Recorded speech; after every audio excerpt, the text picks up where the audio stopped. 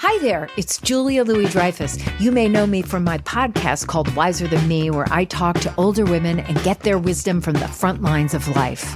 I was amazed by how many people told me our show made them look forward to getting older, which is why I'm here to talk about season 2 of the show.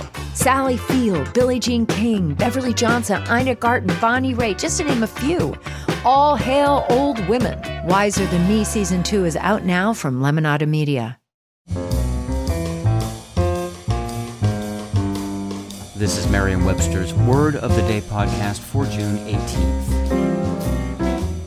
Brought to you by Merriam-Webster's Unabridged Dictionary Online, America's largest dictionary, now continuously updated. Learn more at merriam-websterunabridged.com. Today's word is kvell, spelled Kvell. Kvell is a verb that means to be extraordinarily proud, to rejoice. Here's the word used in a sentence from the New York Observer by Lincoln Mitchell. My older brother, by 2 years and 9 months, was a loving uncle who absolutely kvelled over his 2 nephews and was always asking me when I was next bringing them to San Francisco to see him.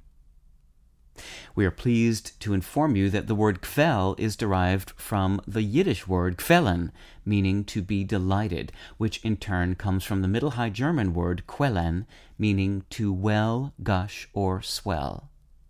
Yiddish has been a wellspring of creativity for English, giving us such delightful words as meister, meaning one who is knowledgeable about something, maven, one who is an expert, and shtick, meaning one's special activity, to name just a few.